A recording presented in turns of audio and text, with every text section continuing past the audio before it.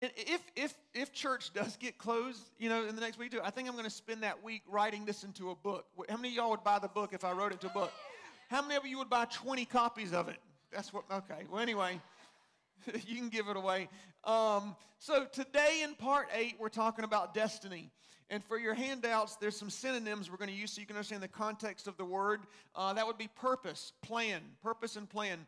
I'm curious, how many of you even used the word destiny in a sentence before you started coming to Solid Rock?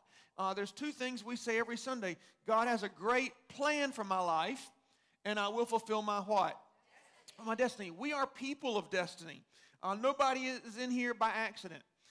You were not born by accident, whether your parents planned you or not. God allowed you to be born in the time He did.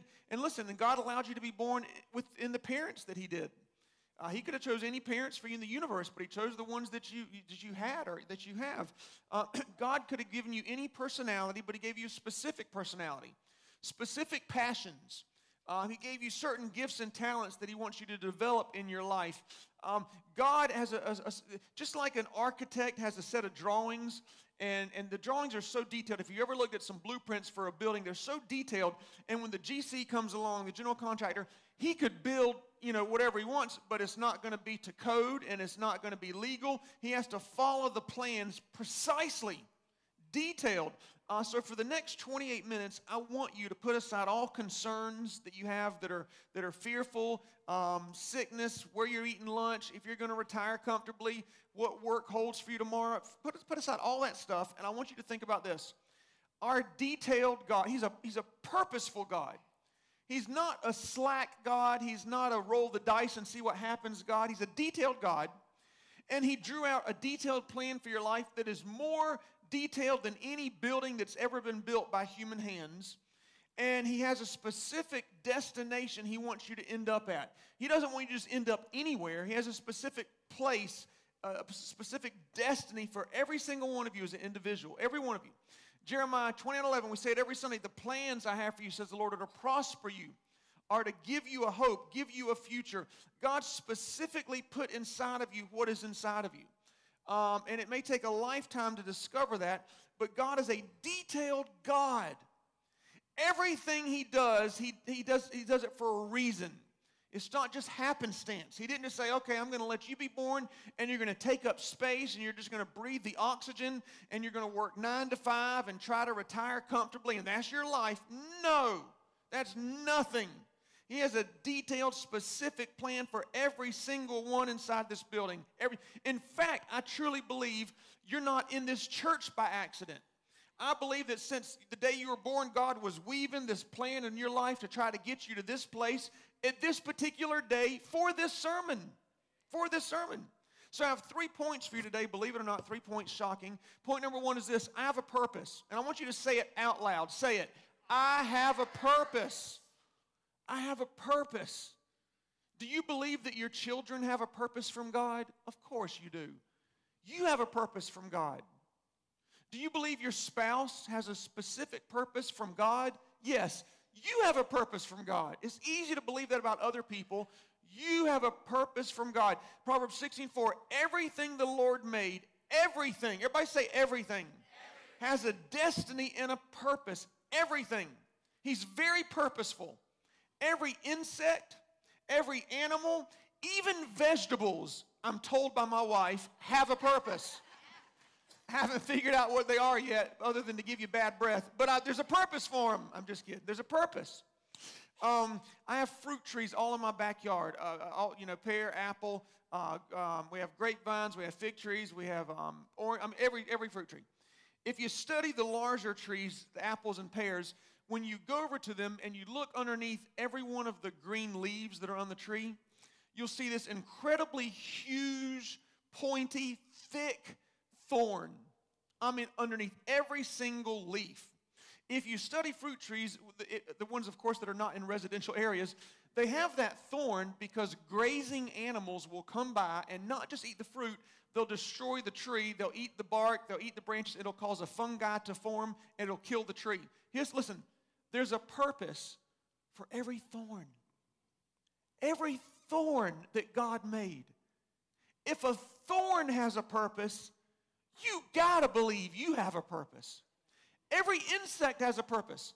A bumblebee's job is to cross-pollinate, to pollinate one plant and fly to another plant and one tree to another tree. In fact, a lot of my fruit trees are cross-pollinators. They need another tree within the same family genealogy gene to be nearby enough for a bumblebee to be able to travel from one to the other so it can produce fruit, okay? Listen, according to the laws of aerodynamics, a bumblebee should not be able to fly.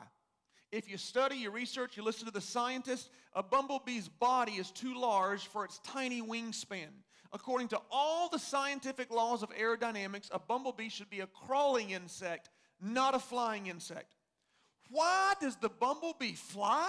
Because that's its purpose. The bumblebee did not get the memo from the scientists that say you're not supposed to fly. I've never seen a bumblebee type in Google and ask, can we fly or not? You know what it does? It just flies. Why? Because God gave it that purpose. God spoke into every bumblebee, you were created to fly. The bumblebee says, but God, if you've seen the wingspan you gave me, I should be crawling. God says, you know what? That's what scientists say, but I told you to fly, so you're going to fly. You have a purpose. You have a purpose. In Luke 1:13, an angel told Zechariah, Elizabeth, your wife, will bear a son. This was her purpose. This is part of her purpose, okay? God could have chosen any woman to have this child. God chose Elizabeth. That was part of her purpose. Your son, you're going to name him John. Here's his purpose. He's going to lead people to a place of repentance. He'll prepare them for the way of the Lord.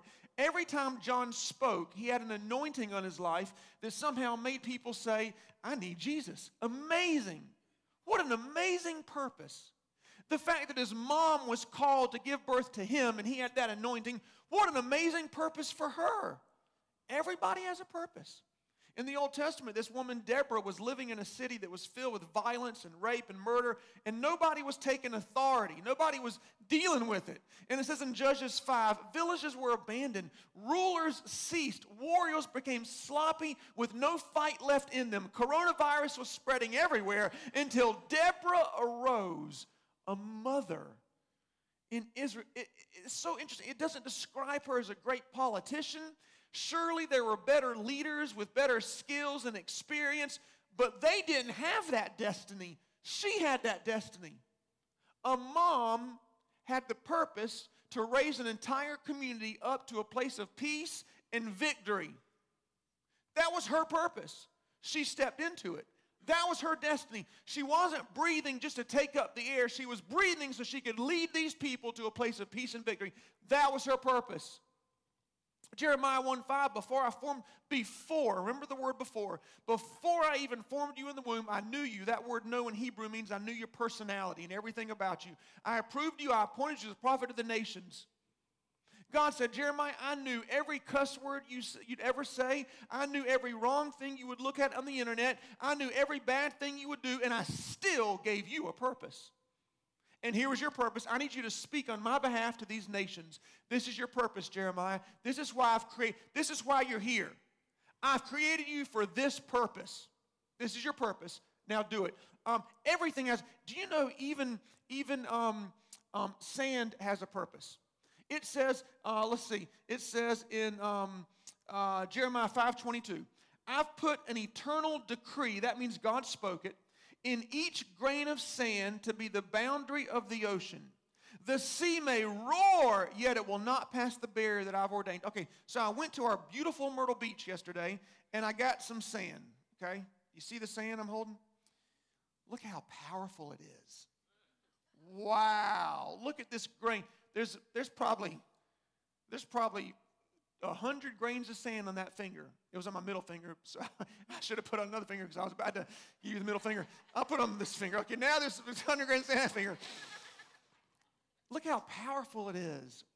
Wow. Does it look mighty? Does it look like it can do great things? Do you know the ocean is much more powerful than the sand? It's larger. It's mightier. Yet God spoke a decree in every grain of sand. In this particular decree, it's not in the mud in the intercoastal waterway. It's not in the red clay that you find in North Carolina. It's in the sand around the ocean. Do you know what its decree is? God said, listen, I've spoke a decree into you. You're going to keep the ocean in its boundary. The ocean may roar. The waves may come, the winds may blow, but here's what you need to do. You need to keep the ocean there. Now, by itself, the sand is not that much. But when it joins with all the other grains of sand that have the same purpose, that all realize we have a destiny. We weren't created just to feel good on your feet. We were created so when the ocean roars, we join hands and we say, ocean, you must go back. You must return to your boundary. This is our job. God told us to do it, so we're going to do it. No matter how far the ocean comes, it always listens to the sand. Not because the sand is more powerful, not because it's wiser, not because it's mightier, but because God put a decree in every single grain of sand. Everything has a purpose. Everything. Animals have a purpose. There was a World War II captain named Eddie Rickenbacker, and his plane crashed into the ocean, and he's in the middle of the sea, and he managed to eject safely. Just before impact, he grabs a piece of the wreckage, and he's floating in the middle of the ocean 24 days. 3.5 weeks he's floating in the ocean. He had no strength left in him. He had no mental energy, no physical energy. He was just about to let go and just kill himself, just drown to death. And all of a sudden a seagull lands on his arm.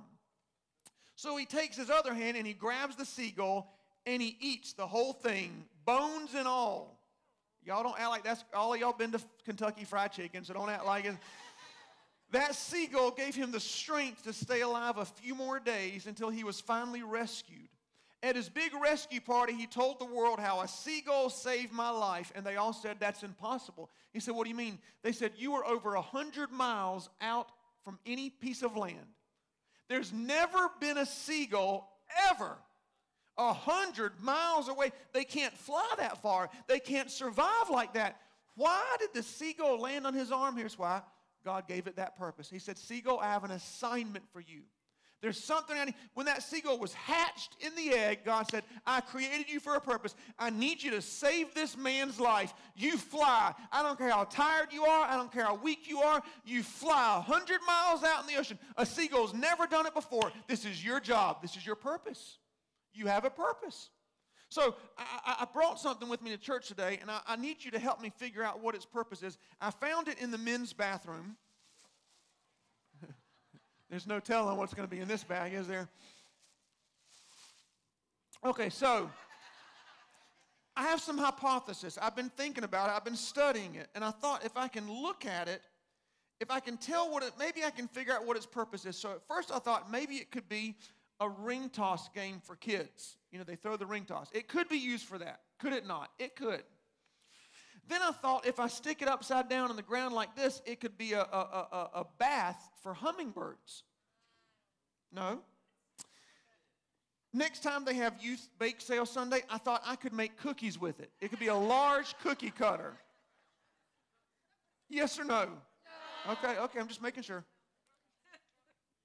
It has a suction to it, so I thought, you know, my friend Dan, he's in New York today, but I thought it could be a hat for bald men that won't fly off and a ring toss game at the same time.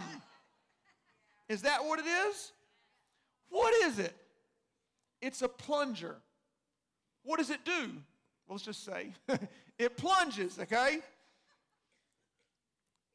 The way I knew what it was created for was I went back to the designer. Now, if you're ever in a trivia game, 1777, a man named Samuel Prosser invented this. The reason I know what it does, and listen, it could do those other things, but it wouldn't be living up to its full potential until it does what it was actually created to do. And according to the man who designed it, it's created to plunge. If you need to, he wrote directions. And you can specifically read how to use the plunger. All he did was take a piece of wood and some rubber. Now, if Samuel Prosser in 1777, if he had a specific, unique purpose for this creation, then the designer of the universe has a specific purpose for creating you. And if you don't know what it is, you can read the directions and figure out how to get there because he gave you a manual as well. If a plunger has a purpose, say this: I have a purpose. My destiny starts and ends with God. You have to understand that. It starts and ends with your Creator. It starts and ends with your designer. It didn't start with your parents. It didn't start with your grandparents. It didn't start with whoever came to this country first in your family line. It started with God, and if you want to, it can also end with God. It's totally up to you. Point number 2 is this. My purpose overrides. Wow, that thing really does have some suction to it. My purpose overrides my past. One of the main reasons that people don't step out in faith is they make a mistake and they stay in for 2 weeks. They make a bad mistake. They don't do anything for 2 months. They feel guilty. They don't come to church. They let these things hold them back. Psalms 139 says this, before. There's the word before again. God already said, before I knew you, I formed you. Before I formed you, I knew you. I have everything. Now he says, before you were even born, I knew everything you would do. In other words, God knew every mistake you'd make, every right thing you would do, and he still gave you a purpose. That's a good God. He still gave you a purpose. So if you think about it, in Jonah 1:3, God tells him, I want you to go to Nineveh. So the GPS coordinates for Jonah's purpose and destiny was Nineveh. Everybody say Nineveh. But Jonah did what a lot of us do whenever God has a purpose for our life and we know he's called. We do something that totally is opposite. It says in the same verse 3, 1:3, Jonah went in the opposite direction. So Nineveh was this way and Jonah went this way. And what happened to Jonah? We all know the story. He got swallowed by a whale. That's right. So I'm thinking in my mind, I picture God having a conversation with an angel, and he says, "Listen, angel, I need somebody to go to Nineveh." And the angel says, "Well, what about Bob?"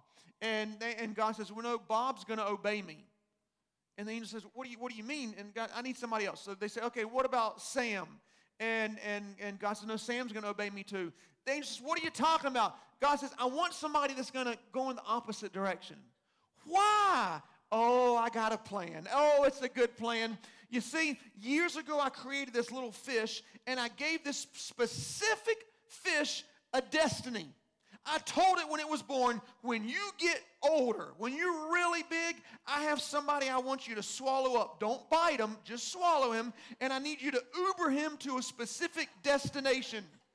I don't want you to take him to Hawaii. I don't want you to take him to Alaska. I want you to take him to Nineveh. And the angel says, "Well, you know what? That guy down there, Jonah, he looks like he's going to disobey you." God says, "That's the one I want. I'm going to put a call in his life to go preach to Nineveh." The angel says, "But he's going to disobey." God says, "Watch this." So they throw Jonah overboard. You know the story. He gets swallowed by the whale. Okay, listen. God's word is the GPS for our destiny, okay? So if you want to know how to get to where you want to get to, you get back to the word. And there's more specific things I'll teach you later on in the next few months. But for now, you got to go back to So Jonah made a mistake. What do you do when you make a mistake and go in the opposite direction? You repent. So in the belly of the whale, he repents, right? Watch this, Jonah 3:1. The word of the Lord came to Jonah a second time. If he had gone in the opposite direction, just like when you put coordinates in the GPS doesn't say, "You idiot, you went the wrong direction, I'm done, go back home." The GPS immediately starts to recalculate to get you to the same destination. You might have to go down a few bumps, a few back roads. You might have to take the longer way, but the call on your life doesn't change. It's still Nineveh for Jonah. The whale spit him right back up the same place. Now, preachers say God has a plan B, right? I don't think that's true. I think God always has another plan A.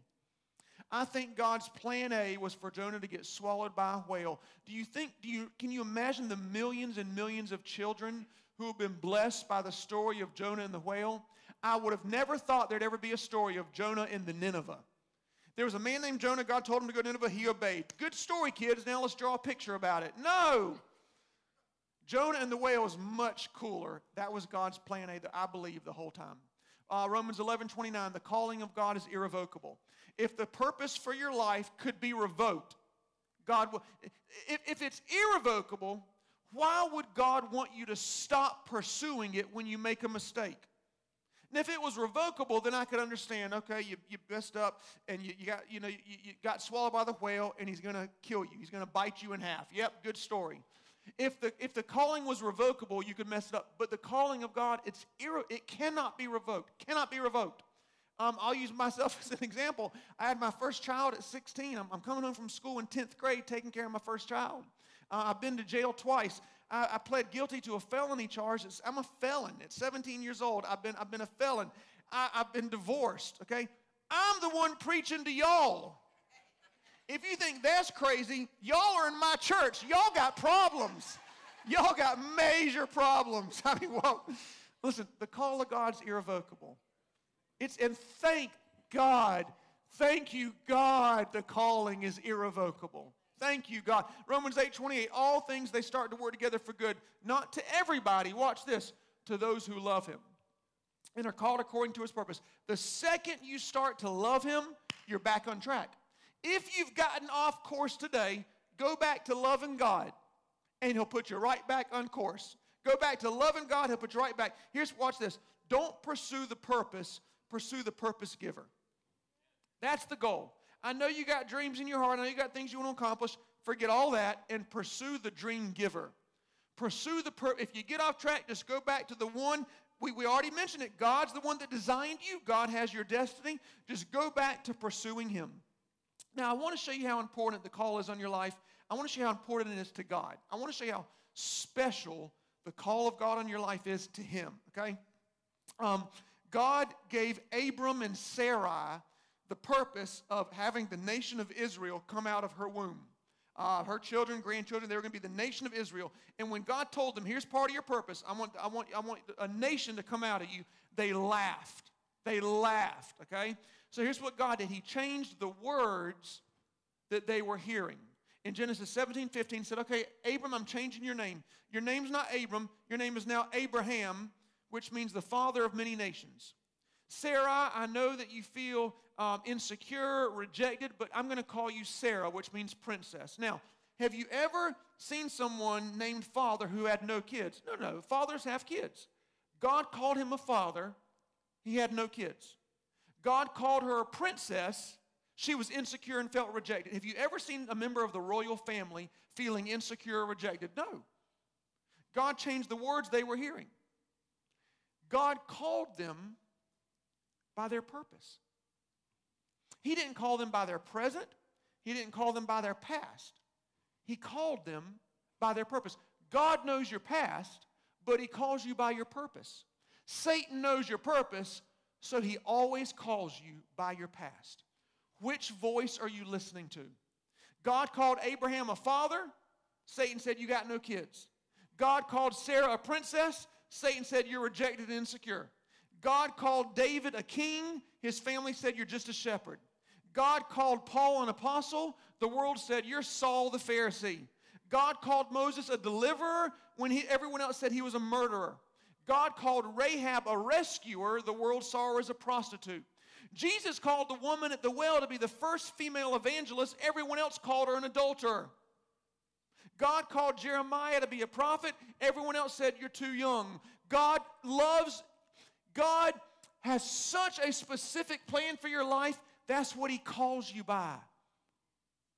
If you listen real close today in the spirit realm, you can hear God calling you, not by your name, but by your purpose. The reason he created you is the very thing that he calls you. That's amazing to me. Philippians 1:6, he that began the good work in you will not stop till it's perfectly complete. Here's my question. Are you letting God work on you? Are you allowing God to continue working on you? So there was this man years ago, he had a job as a store clerk, but he got fired, and he wanted to go into politics. So he started studying. He ran for state legislature, and he failed. So he decided to be a farmer. All of his crops died. He fell in love, and his fiancée died. He ran for speaker, and he lost. He ran for Congress. He lost the nomination. He ran again for Congress and lost the nomination again. He applied for U.S. land officer, and he was rejected. He ran for Senate, and he lost that. He ran for vice president. He lost the nomination. He was defeated again for U.S. Senate. But in 1860, Abraham Lincoln became the president of the United States. There was a president in him the entire time, just waiting to come out. Isn't that amazing? Even when God called David to be king, he went right. Remember Jesse rejected David? Remember? Jesse had a king living in his house, and he didn't even know it. God always calls you by your purpose. Okay, point number 3 is this. And I think this is the biggest point, honestly. My purpose is for God's people. Now, If you think God created you for you to be successful and you to make money and you to be happy, that's not really the case. He wants you to be successful and He wants you to be prosperous and happy, but not because of you. He wants you to do it so you can be a blessing to other people. Your purpose doesn't have to do with your dreams. Your purpose has to do with what He's called you to do for the kingdom of God, for other people. Okay? If you think your purpose involves making you the man and making you successful, the reason behind it is so you can be a blessing to others. Genesis 12:2, I'll bless you with an abundant increase and you'll be a blessing dispensing good to others. The goal for your purpose is to help people. Love God, love people, right? Love God. Now, in the next few months, I'll do a series to help you hone in on your exact gifting. But for now, I have a little equation to show you, and that is this, to help you kind of figure out your purpose. Your passion, which is your personality giftings, plus your ability, your giftedness, plus not your bank account, plus not your dreams, plus the body of Christ or the local church, that's your purpose, okay? Now watch this. If you just have passion but no ability, it's not going to bless anybody but you. There's this preacher phrase that is untrue, and it says, God's not looking for ability, He's looking for availability. That's not true. That's unbiblical.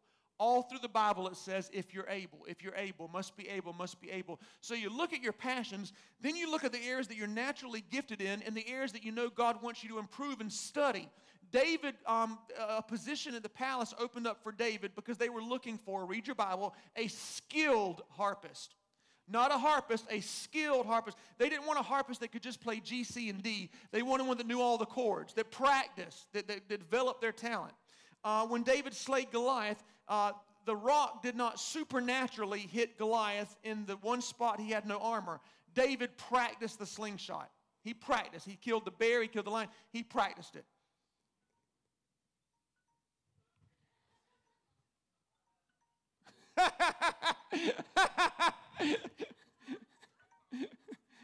Jimmy, where are you at?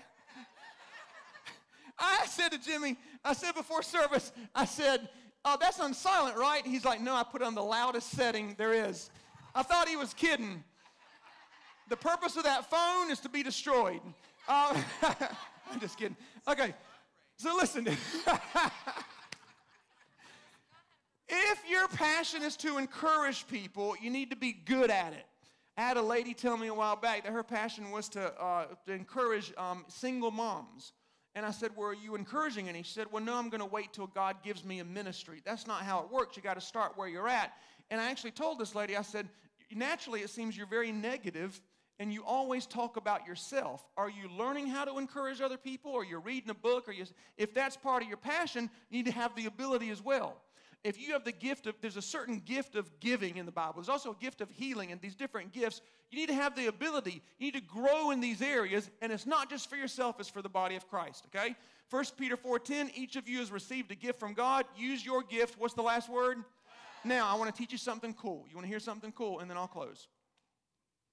I have 4 age brackets up here I want to show you. 0 to 21, 22 to 42, 43 to 60, and 61 to 100. Someone taught me this years ago, and at first I didn't like it, but then I understood it, and it made a lot of sense. And I'm going to teach it to you. Biblically and historically, okay, so I'm not just looking at the Bible, I'm also looking at the history of the world and the history of our country, the US of A. Christian men and women, okay, believers. Most women, 99%, discover their purpose and begin to fulfill it between the age of 22 and 42. Most men begin to discover their purpose and fulfill it at what age do you think? 61 to 100. Somebody said if they live that long. Let me rephrase it. Most men discover their purpose and begin to fulfill it in the last few seasons of their life, regardless of how long they live, most of it. And same with women. The women do it in usually the second or third season of their life, so to speak. Okay, here's why. A man spends his life providing for his family, protecting the ones he loves, and preparing for a retirement. Once he gets to be in his 60s or so, he comes to terms, as he's getting close to the age of what most people die at, that he was never the protector. God was. He was never the provider. That was God as well. And no matter how much this man prepares for the future, the whole world can plummet just like that unless you serve God. So between the age of 61 and 100, most men finally begin to relax and trust in God and not their own talents, gifts, and contacts and experience. And they begin to listen closer to God and less of what the world thinks and says.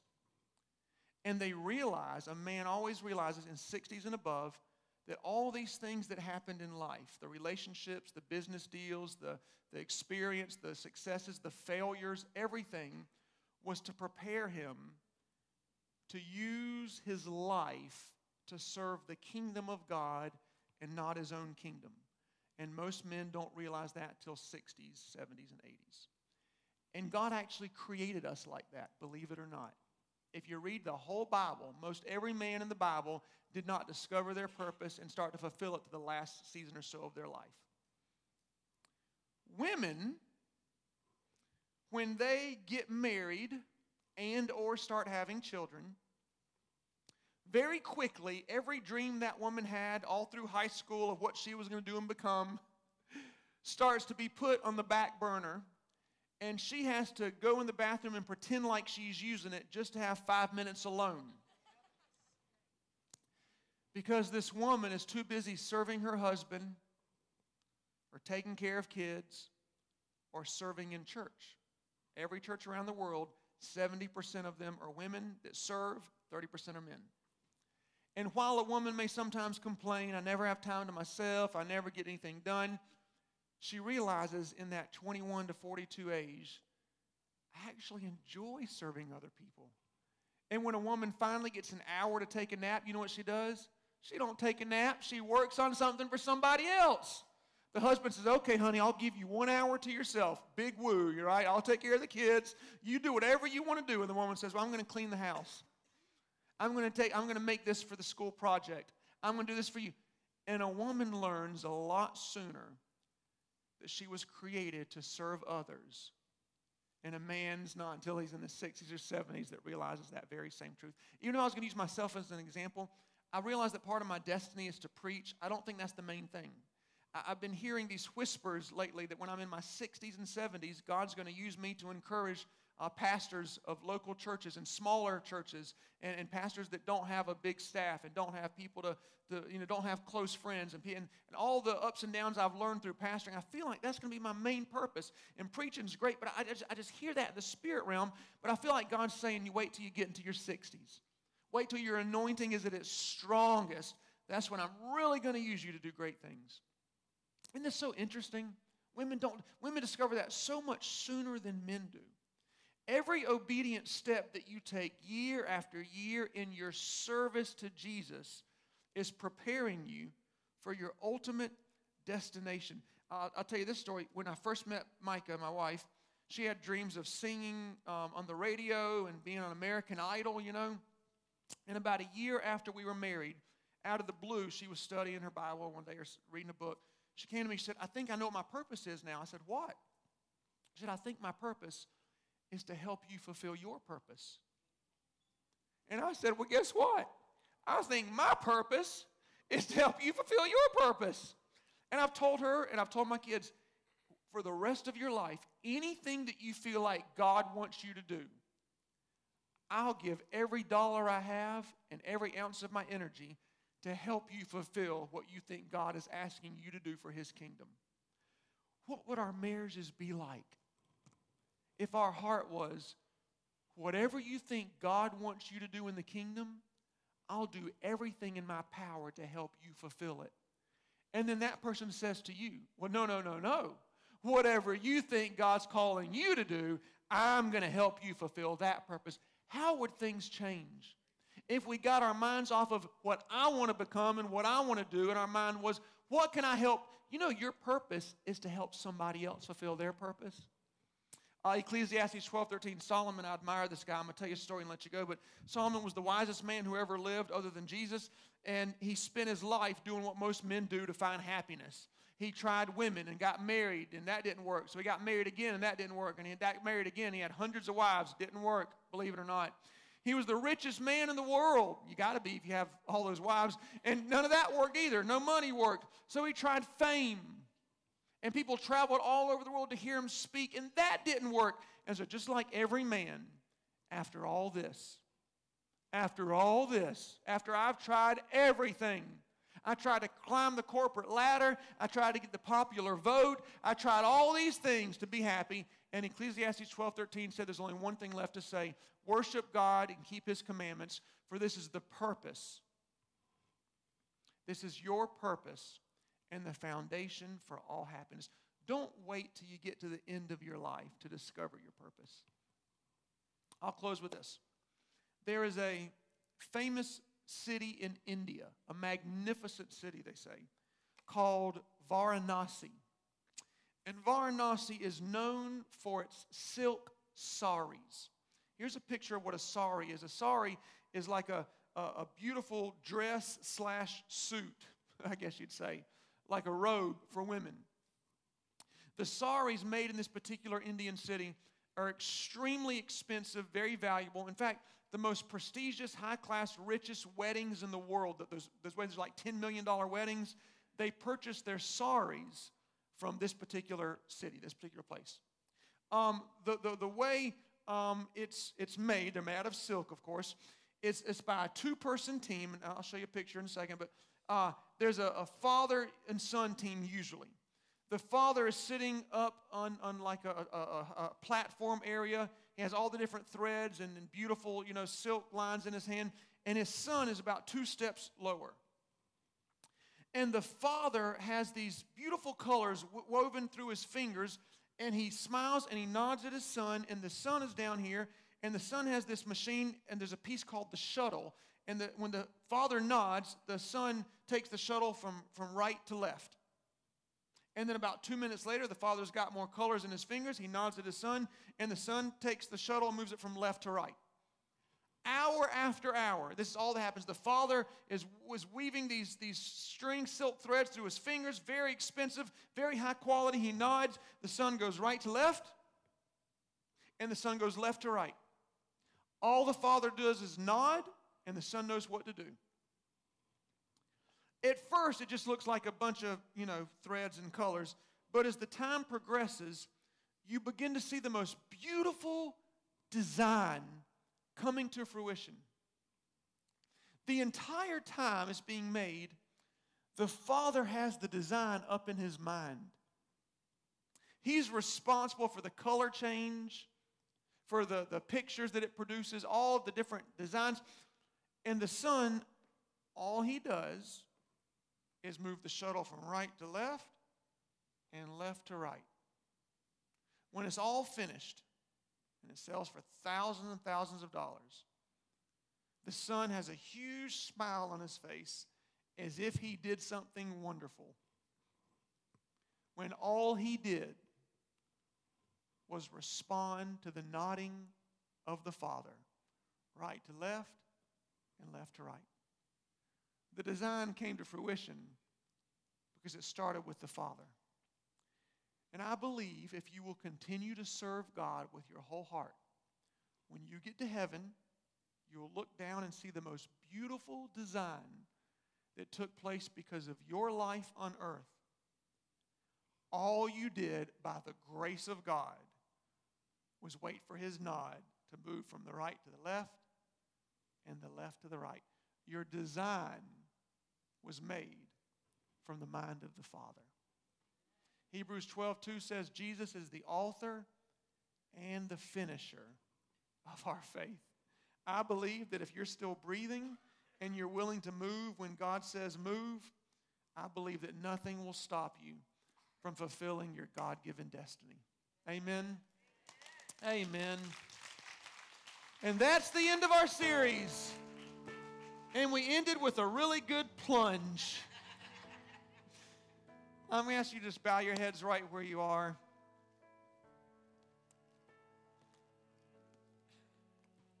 Lord, thank you for angels that are posted around every vehicle, home, and workplace of each person at Solid Rock.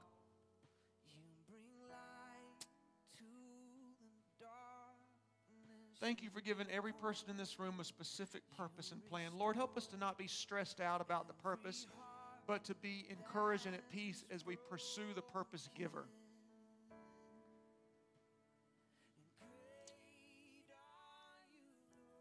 Lord, don't let this be just one of those sermon series that we like for a time and then forget. Let us remember wherever we're at, wherever we go, that you have a destiny for every person in this room. We may not understand certain things. We may not like certain things. But we know that you are designing the most beautiful picture through our life. So we surrender it to you today. And we thank you for being a good God and a detailed designer of the entire universe. In Jesus' name, everybody said. Okay, I want you to look at me. Stand to your feet. I want you to look at me and I'm going to let you go, okay? Everybody look up here. I promise you, if you're a member of this church, I will dedicate my life. Until I take my last breath, I will dedicate my life to help you fulfill the purpose that God has on your life. I'll spend every last penny I have to. I'll research every book in the world if I have to. I'll make calls and contacts, whatever it takes. For your time at Solid Rock, I'll do everything I can to make sure that you do not leave this earth without fulfilling the destiny that God has for you. Whatever you put into this place, I promise you'll get out of it. Amen. I'll see you next Sunday. Be blessed. Have a great week. Have a great week. No shaking of hands, but holy nods will do.